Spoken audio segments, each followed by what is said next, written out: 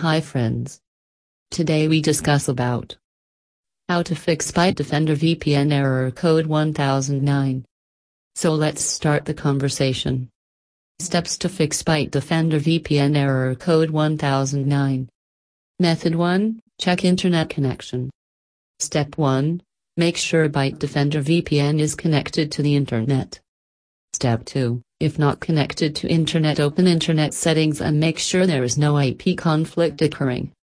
Method 2, configure firewall. Step 1, open firewall and in settings check whether the Bitdefender VPN is enabled in firewall.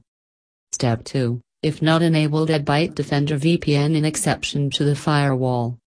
Step 3, restart the system to connect to internet with exception.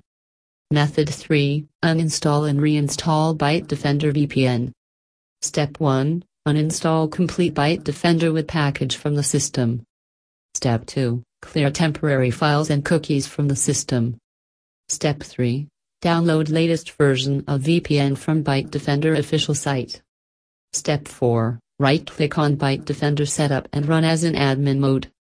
Step 5, after installing, restart the system and check that VPN is connected to internet.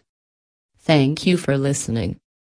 In future, if you have any query related to fix Bitdefender VPN error code 1009, feel free to call us at 18,772,405,577.